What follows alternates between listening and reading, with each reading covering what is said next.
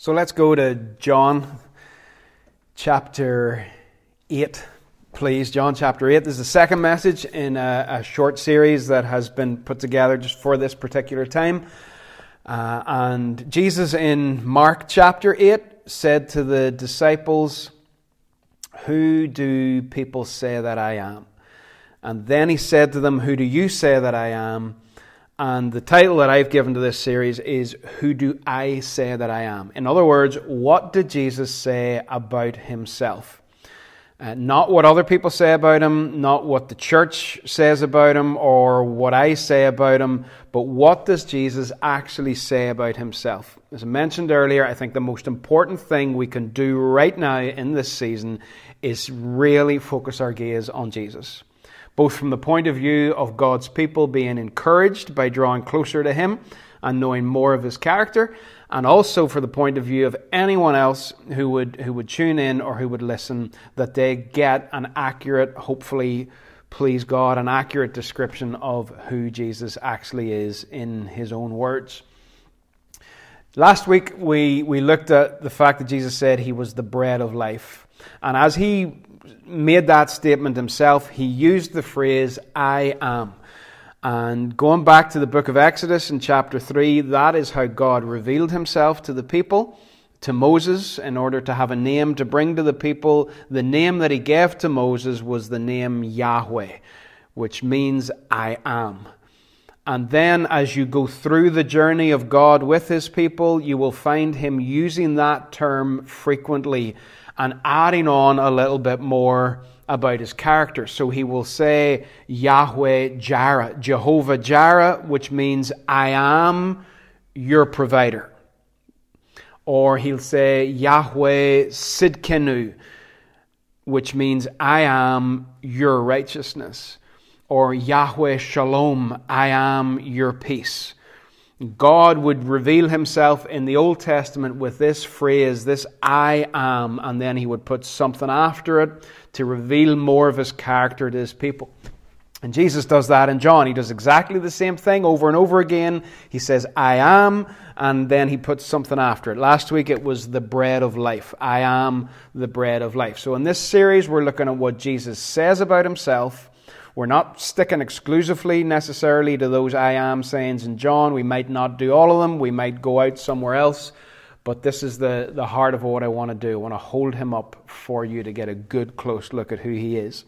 Now, last week, I am the bread of life was declared against the backdrop of what's called the Feast of Passover. When God's people remembered the passing through the Red Sea, the passing over of the angel of death over the homes that had been covered by the blood of the Lamb, the people going into the wilderness and manna being provided, and against that feast, Jesus declares, I am the bread of life. I'm not going to give you bread from heaven. I am the bread from heaven that has come down for you. And this morning, again, we're against the background of another feast. Now, John loves to do this, and if you want to have a fuller understanding or more fun as you're reading John, look for the feasts of Israel that are in the background, because John loves to set Jesus against the background of a feast. He does it with Passover. He does it with a feast called Dedication at the end of chapter 10. In chapter 11, although John doesn't say it, there's a good chance that the Feast of Purim might be in the background. And John 7, 8, 9, and 10, which we're going to pick out one verse from today, is against the background of a feast called the Feast of Tabernacles. Now, this feast was awesome. This was the most joyful feast in the Jewish calendar. It was, if you think about what Christmas means to us in terms of feasting and celebration and joy and all the traditions that we have, that was sort of what Tabernacles was like for them. They loved this feast. It lasted for 7 days, and everybody practically went up to the city to celebrate this feast. You read Jewish historians at the time, and they will write about how the surrounding towns and villages might only have had about 10 people left in them, because everyone else packed their bags, went to Jerusalem for the Feast of Tabernacles. It lasted for 7 days, and it was at harvest time. It was in the autumn. It was at the time of the autumn equinox, whenever daylight and night were of equal length, but we were moving towards a time of year when darkness would increase. It's important. And because it was harvest time, there were stacks of fresh food. I mean, just piles of it. It was class. You know the way at a certain time of year, a particular fruit or vegetable will be in season, and you know when you buy it at the shop that it's fresh and it's local and it tastes good. Whereas at other times of year, you know that it's been in storage, you can still buy it, it still looks like broccoli, but whenever you eat it, you're like, this does not taste like anything because it's been lying around somewhere or has been, brought in from the other side of the world. At this time in the Jewish year, there was just bucket loads of fresh veg. Heaven. And for those of you that don't like fresh veg, it was also the biggest barbecue you could possibly imagine, because there were more sacrifices offered at tabernacles than at any other time. And in case you don't realize it, when you read the Old Testament about the sacrificial system, the people bringing a sacrifice actually got to eat most of the sacrifice themselves. So they would eat in the presence of God. The family would bring a sacrifice, make a sacrifice, and then they would eat joyfully in the presence of God who has accepted their sacrifice. There would have been about 7,000 priests on duty during tabernacles. That was pretty much all of them. And they were all manning the barbecue. All right, it was just heaven. Lots of barbecues, lots of fresh veg. Couldn't get any better than that. And everybody lived in tents. That's why it was called the Feast of Tabernacles. Tabernacle is a tent, and at this time of year, at harvest time, the farmers would have put little tents in their fields and would have slept in the fields at night in order to protect their crop from thieves. And at tabernacles, everybody brought their tent and lived in their tent for the whole week. It was a bit like Glastonbury without the mud. The people would live in these tents, they would eat in these tents, they would fellowship and worship in these tents. They would just spend the whole time in the tents. And they're not only using those tents because it's harvest time, they are looking back to the time that they wandered in the wilderness. And yes, yet again, Exodus is in the background today. And Genesis will be in the background as well. We've got to understand those stories if we're going to understand Jesus. So they're all living in tents. They're giving thanks for the harvest. They're eating themselves silly. And they are remembering when God's presence was manifested among them also in a tent, in a tabernacle. All right, so this is also part of their thinking at that time. There were a couple of different ceremonies that happened every year during the Feast of Tabernacles. One of them was called the water ceremony. Now, if you read John chapter 7, you will find Jesus saying, "If anyone is thirsty, let him come to me and drink. And out of his belly shall flow rivers of living water." He was talking about the Holy Spirit. Jesus said all of that on the day that the water ceremony was coming to a climax.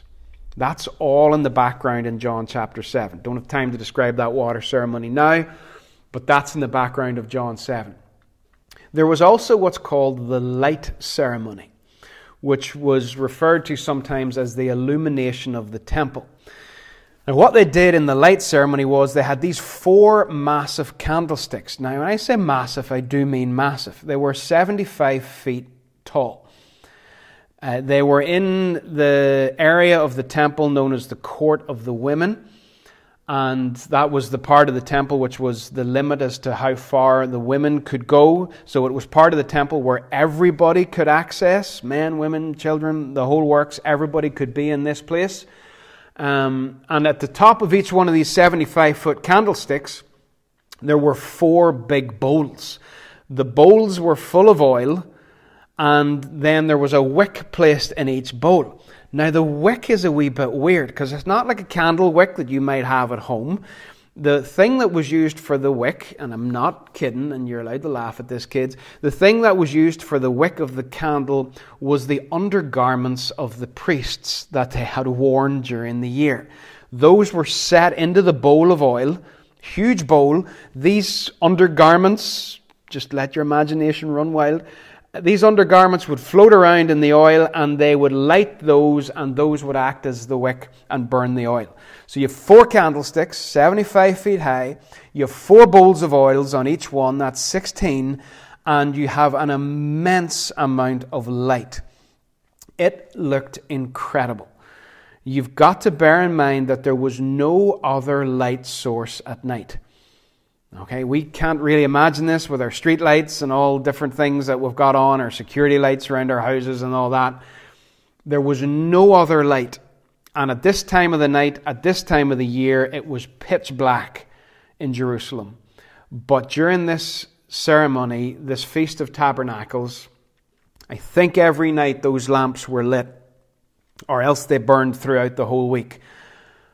But they just bathed the city in light. Apparently, if you were in the hills around Jerusalem and you were looking at Jerusalem from a distance, it actually looked as if the temple was on fire, because the light just dropped from these huge candelabra.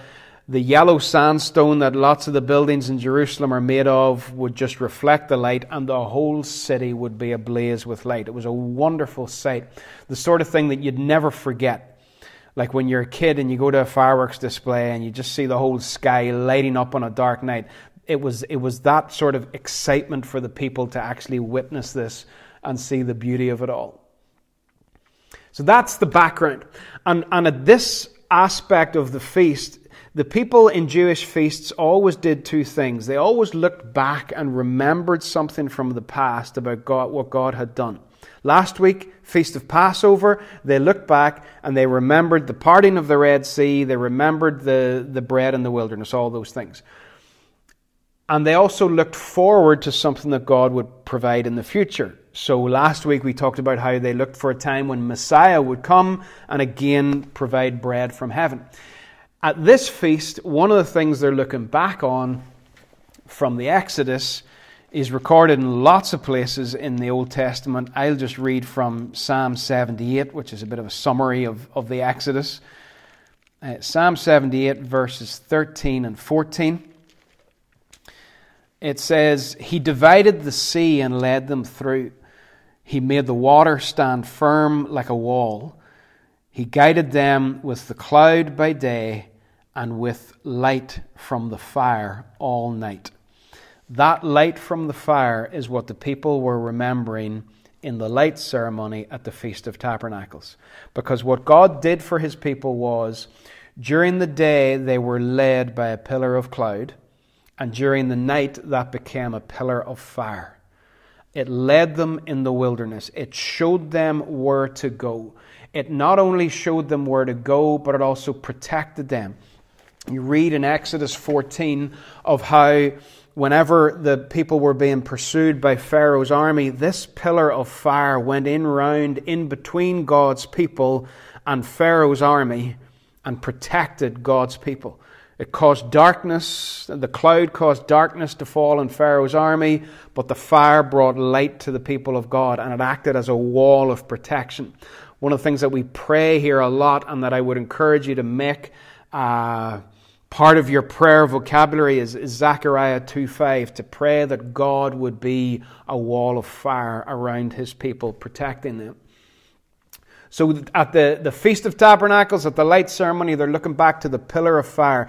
Now, in the wilderness, it's dark. It's darker than dark. There is just nothing to provide light in the wilderness at night. And if you did not follow the pillar of fire, you were left on your own in the dark, which is not a nice prospect. So they remembered the pillar of fire. As these great candles were lit and as Jerusalem was lit up completely by them, they were looking back and thanking God for his guidance in the past and his protection and the light that he provided. And they're also then looking to the future. They would have sang songs like Psalm 27, verse 1, "The Lord is my light and my salvation, whom shall I fear?" They sang about this light character of God. And they would look to the future when God promised once again to be light for His people. You will get that in Isaiah, all over the place in Isaiah. But Isaiah chapter 60, verse 1 says, "Arise, shine, for your light has come, and the glory of the Lord rises upon you. See, darkness covers the earth, and thick darkness is over the people. But the Lord rises upon you, and His glory appears over you. Nations will come to your light." So they're looking forward to a time in the future when God will once again provide light for them. Isaiah 60, again, verse 19 says, "The sun will no more be your light by day, nor will the brightness of the moon shine on you, for the Lord will be your everlasting light, and your God will be your glory." So this is all going on. This is setting the scene here. Big candles burning, looking back to the pillar of fire, guidance and protection, looking forward to God Himself coming and being their light once again in the future. In that context, Jesus is going to make another of His "I am" declarations.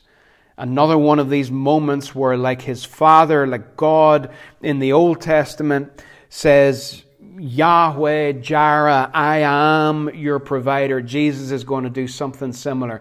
And what He says is, it's on either the last day of the feast or the day immediately after, we can't be certain. But He is standing in that court of the women. We know that. It tells us that, I think, in John 8, verse 20. And also we know from the woman caught in adultery in John 8 that's in the background as well. But Jesus is in this court. The light has probably burnt out from their candles during their celebration, and He declares to them and says in verse 12, "I am," there's your phrase, "I am the light of the world. I am the light of the world. Whoever follows me will never walk in darkness, but will have the light of life." He declares Himself to be the light. I am not saying that He's the light. You didn't read it in a book somewhere other than this book that He's the light. He Himself is saying about Himself. You want to know who Jesus is? You want to know who I am, He says? You want to know who I am? Who I say that I am? I am the light of the world. Not just the light of the temple, not just the light of Jerusalem. I am the light of the whole world. And he who follows me will never walk in darkness, but will have the light of life. What does it mean to not walk in darkness? For those Israelites in the wilderness, the fearful thing was being left in the dark when the pillar of fire moved and someone decided, "I'm not going to move with it. I'm not going to follow the light." If you chose to not follow the light, you were in the dark, pitch dark, not able to see your next step, on your own, confused, fearful, groping for something solid to lean on, tripping over unseen obstacles. This is the description of life for an awful lot of people. They may not be in physical darkness, but as they move through life, they are very much moving in the dark. They have not come to the light. Darkness is a theme throughout John's Gospel. Read it and look for it. In John 3, Nicodemus comes to Jesus and he comes at night under the cover of darkness. In John 13, whenever Judas betrays Jesus and he goes out and leaves the Last Supper, John records, Judas went out and it was night, dark. We know that Jesus' trial took place at night under darkness as well.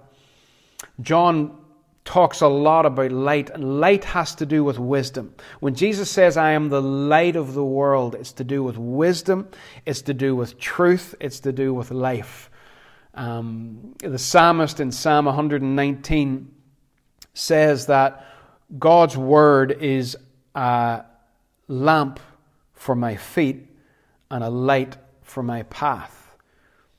Now, John connects the Word with Jesus. The Word is a lamp for my feet in the Psalms and a light for my path. Now, there's only one thing the psalmist could have been referring to there when he talked about a light for my path. He wasn't talking about a torch. He was talking about the pillar of fire, a light blazing a pathway ahead of us. What does it mean that we will not walk in darkness? I just want to give you a few thoughts. We will not be in the dark about who God is. All right? If we come to Jesus, He is the light of the world, we will no longer be in the dark about who God is. A mistake that a lot of us make is we project onto God what we think He is like or what we think He should be like. God made us in His image, but we sometimes try to flip that around and we try to make God in our image. Yeah, we try to project all the things that we want, that we desire onto God. All the things that are important to us, we then assume that they will be important to God. And we try to make God in our image instead of living as people made in His image. So, we will project onto God the fact that He should, give us a promotion and He should give us a new car and a bigger house and better health and whatever. All of these things we say, well, if this is what God should be like because these are the things that I want. And we force that image of our desires onto God. But that's totally backwards. God made us in His image. In His image. And we cannot project onto Him what we think He should be like. Jesus is the light of the world who shows us what God is like. Now, I wheel out this quote every year at Christmas, and here's another opportunity just to wheel it out again in the middle of the year. But Rick Watts says, Christmas Eve is a wonderful time because we no longer have to guess what God is like. Jesus came to show us the Father. He says further on in John chapter 8 and verse 19, if you knew me, you would know my Father also. Knowing Him is to know the Father. In John 14, He says to Philip, anyone that has seen me has seen the Father. If you want to know what God is like, look at Jesus. Stop thinking yourself about what God might be like or what you'd like Him to be like. Jesus is the light of the world who illuminates the character of God to us. It does not matter what you think God is like. What matters is, who has Jesus presented God to be like? You want to know who God is? You want to make an informed decision in life as to whether or not you want to follow Jesus, whether you want to be a child of God? You want an informed decision? Stop projecting things onto God. Unfortunately, you can't always look at the church for an accurate depiction of what God is like. But in Matthew, Mark, Luke, and John, you can see what God is like and who God is like by looking at Jesus. And you can make an informed decision as to whether or not you want to follow. How you would not want to follow someone who turns water into wine at a wedding, someone who protects a woman who's about to be stoned by a bunch of religious guys, someone who raises the dead, who opens blind eyes, who provides food for the multitude, who conquers death, who rises again. How you would not want to follow Him or what you can find that's better than that is beyond my understanding, but at least make an informed decision. At least come to the light. One time in your life, come to the light and say, right, God, I'm going to read these Gospels and I want you to show me who you are if you're really there, and see what Jesus does by the power of the Holy Spirit. So we're no longer in the dark about what God is like or who God is. Also, we are no longer in the dark about who we are, because Jesus perfectly shows us who God is, and He perfectly shows us what it means to be a human being. He was incarnate. He was made flesh and dwelt among us.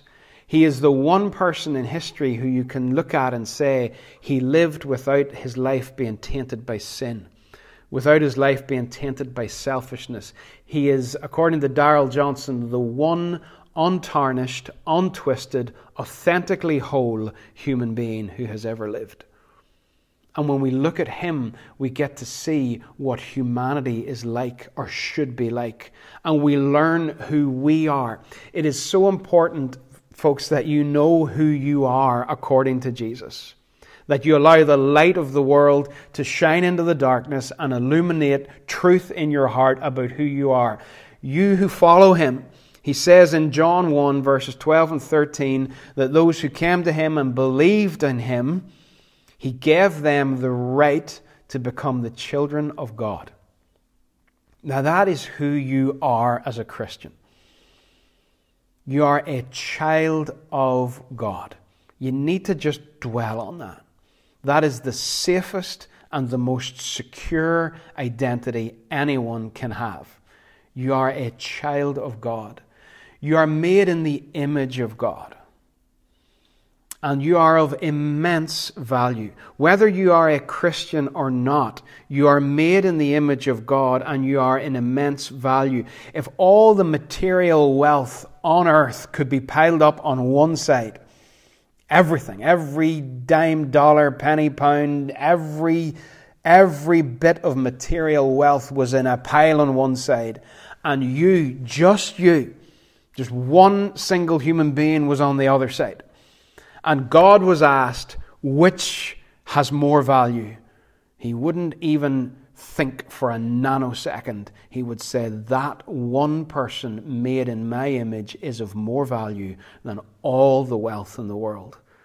That is who you are. Jesus, the light of the world, brings value to people. He brings value to people who are otherwise looked down on in society. He goes through the Gospels with the poor, the sinner, the outcast, the prostitute, the tax collector that everybody hated, the people who were sick, the people who were lepers and rejected by society. Jesus brings value to humanity. But when we come to the light, we're no longer in the darkness about who we are. As human beings made in the image of God, we are loved by the Creator of the universe. We are loved. The sky has been beautiful for days and clear, and you can see the stars at night and the beauty of the sunrise and the sunset and the colors. The one that made that, the one that sustains that, loves you. And Jesus, the light of the world, came to show us that we are loved by the Father. As the song says, I am loved by you. That's who I am. That's who I am. We're not in the dark about who God is. We're not in the dark about who we are. And we're not in the dark about what's in our hearts.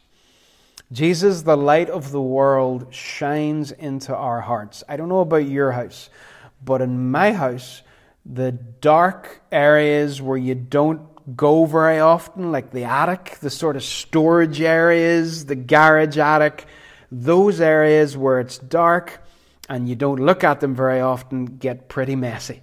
And you go in and you go to look for something and you put the light on and the light shines on the mess and you think, someday I'm going to have to actually do something about this. Light has that ability to expose things that need to be dealt with. And things that need to be even thrown out and got rid of. Things that are accumulating in dark corners. That's what Jesus comes to do. The light of the world comes to expose the condition of our hearts. According to John 3, that's why some people won't come to him. They love darkness more than light. They don't want the darkness to be illuminated. They don't want Jesus to shine his light into their hearts. And also it's, according to Paul, the enemy, the Satan, blinds people. In 2 Corinthians 4, verse 4 says, the God of this age has blinded the minds of unbelievers so that they cannot see the light of the gospel of the glory of Christ, who is the image of God. Verse 6, for God who said, let light shine out of darkness, in Genesis 1, has made his light shine in our hearts to give us the light of the knowledge of the glory of God in the face of Christ.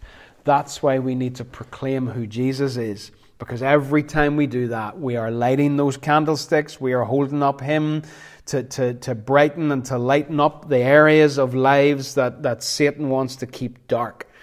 We are bringing light to people who are living in darkness because Satan has blinded their eyes so that they will not see the light of the gospel of the glory of God in the face of Christ. So we keep on declaring who Jesus is. We keep on shining the light. But even as we walk with Him, even as we walk with Him as Christians, we have to keep coming to the light again and again and again, that our hearts would be exposed. Jesus says in John 8, you shall know the truth, and the truth shall make you free. He tells the religious people in John 8, He says, you guys are slaves to sin. Whereas He wants to set people free and make them sons and daughters, make them children. A son and a daughter is free. A slave is not free. So we're not in the dark about who God is. We're not in the dark about who we are. And we're not in the dark about what's in our hearts. Another lovely verse that's for some reason we only read around mid-December is from Isaiah chapter 9. The people walking in darkness, even sitting in darkness, I think one translation maybe have seen a great light. On those living in the land of deep darkness, a light has dawned. So Jesus is the light of the world. And He also says in verse 12, he who follows me.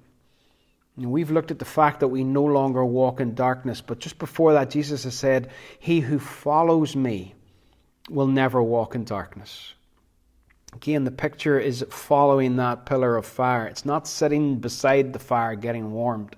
It's following the pillar of fire as it moves.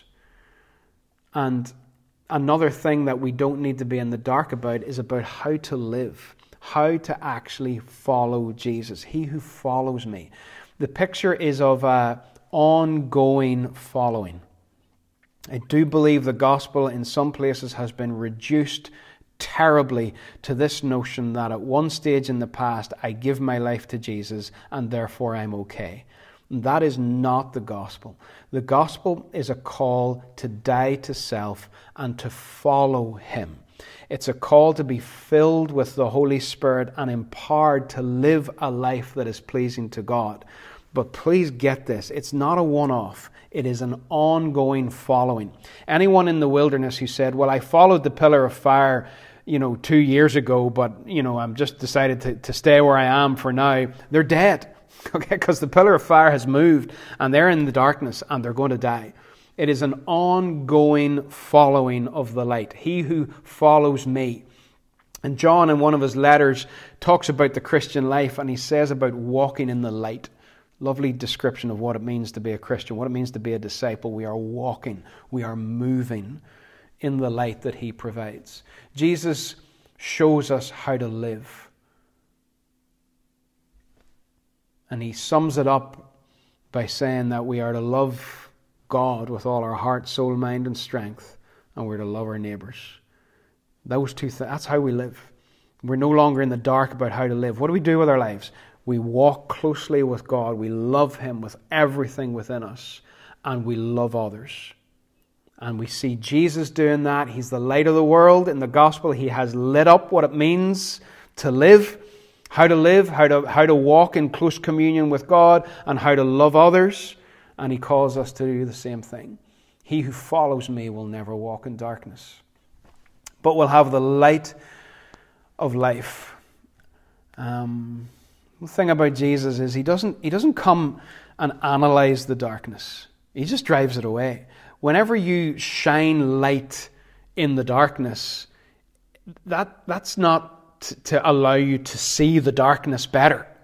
Jesus doesn't analyze the chaos and the darkness of our lives. He brings light and He then dispels the darkness.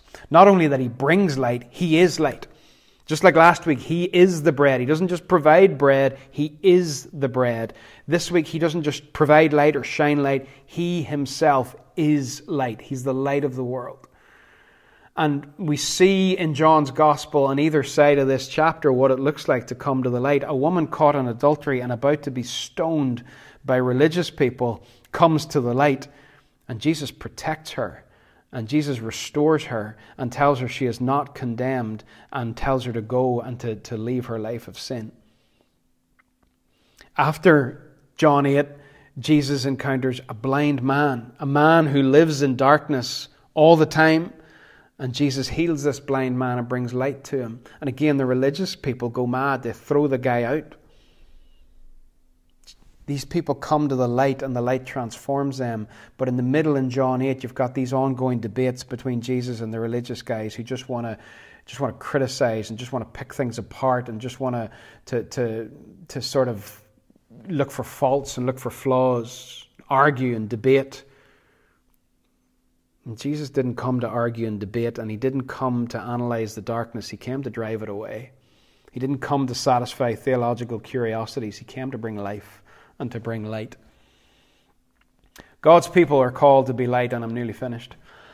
In Isaiah 42:49, God, this calling upon the people, upon Jerusalem to be a light. When Jesus says in Matthew 5, you're the light of the world, he says a city set on a hill cannot be hid. He's talking about Jerusalem. He's talking about these lights burning during tabernacles. He says the whole point is you're on a hill and you've got this light and the whole world is meant to come to your light. But Jerusalem blew it and Israel blew it, and they did not authentically show the world the light of God. And Jesus says, if you've got John 8 still open and you look at the start of John 9 where he heals the blind man, he says in verse 4, night is coming. And this is still at Tabernacles. And the way we would put this in maybe in October time would say, well, here the evenings are drawing in. We'll talk about the daylight fading earlier in the evening. Jesus says night is coming. In the Feast of Tabernacles, in autumn, the equinox, the turning of the seasons and the darkness coming in, Jesus says night is coming. And it's much more than just a drop in the evenings. When he says night is coming, he's saying to them, he's talking about the darkness of Good Friday. He's talking about a new chaos that would come. Because when Jesus hung on the cross, creation briefly dropped back into chaos and darkness. We know from the other Gospels that darkness covered the land. We know that there were earthquakes, the rocks split. What you see happening there as Jesus hangs on the cross is a return to chaos, a return to darkness. Jesus, when he was crucified on a hilltop in Jerusalem, did what Jerusalem should have done and what God's people should have done. As he was crucified on that hilltop, a fire was lit that has never gone out. A beacon on a hill, a light for the whole world to come. The light shone in the darkness, and the darkness could not overcome it. And after that chaos of Good Friday and Holy Saturday, as it's known, after that darkness and chaos, the tomb opens. And in the darkness on Easter morning in John 20, early in the morning while it was still dark, Mary went to the tomb. But in the meantime, the sun had risen and the dawn of new creation had taken place. Jesus had come forth as light into the chaos and into the darkness that surrounded him on the cross, bringing life and bringing light to others. He is the light of the world. He did not fail to show us the character of God. Just as God spoke in Genesis 1 into the creation, into chaos and into darkness, and he said, let there be light. His word came and light came. And Jesus does the same thing on the cross. There is chaos and darkness, and the light then shines. The Word that became flesh in John chapter 1 and tabernacled among us, the light shines in the darkness. But the darkness has not overcome it, and the darkness cannot overcome it. Jesus shines in the darkness and cannot be overcome. Who is Jesus? Who does he say that he is? He says that he is the light of the world. And he says that anyone who follows him, Anyone who watches that pillar of fire move and moves with it, walks in the light, doesn't just sit in it. Whoever follows me will never walk in darkness. You will no longer be in the dark about who God is, about who we are, about the problems and the issues of the human heart, or about how to live as a Christian walking in the light. You will no longer be in the dark, but you will have the light of life. And you can choose to follow that light, or you can choose to stay in your tent in the wilderness and hope for the best in the darkness. But the outcome of that is not pretty at all. Jesus is incredible. He is the light of the world. He is the most perfect. According to Hebrews 1, he is the exact representation of God. And I would urge you, if you've never done it before, read the Gospels and look long and hard at Jesus and make an informed decision as to whether or not you want to follow him. And for those of you who have followed him for years, stay in the Gospels. Don't graduate out of the Gospels. Read the whole Bible. I would encourage you to try to read the whole Bible once a year, but I would encourage you to read something from the Gospels every single day. Be constantly coming to Jesus, constantly astonished and amazed by him as he reveals the Father to us. Thanks for listening. Let me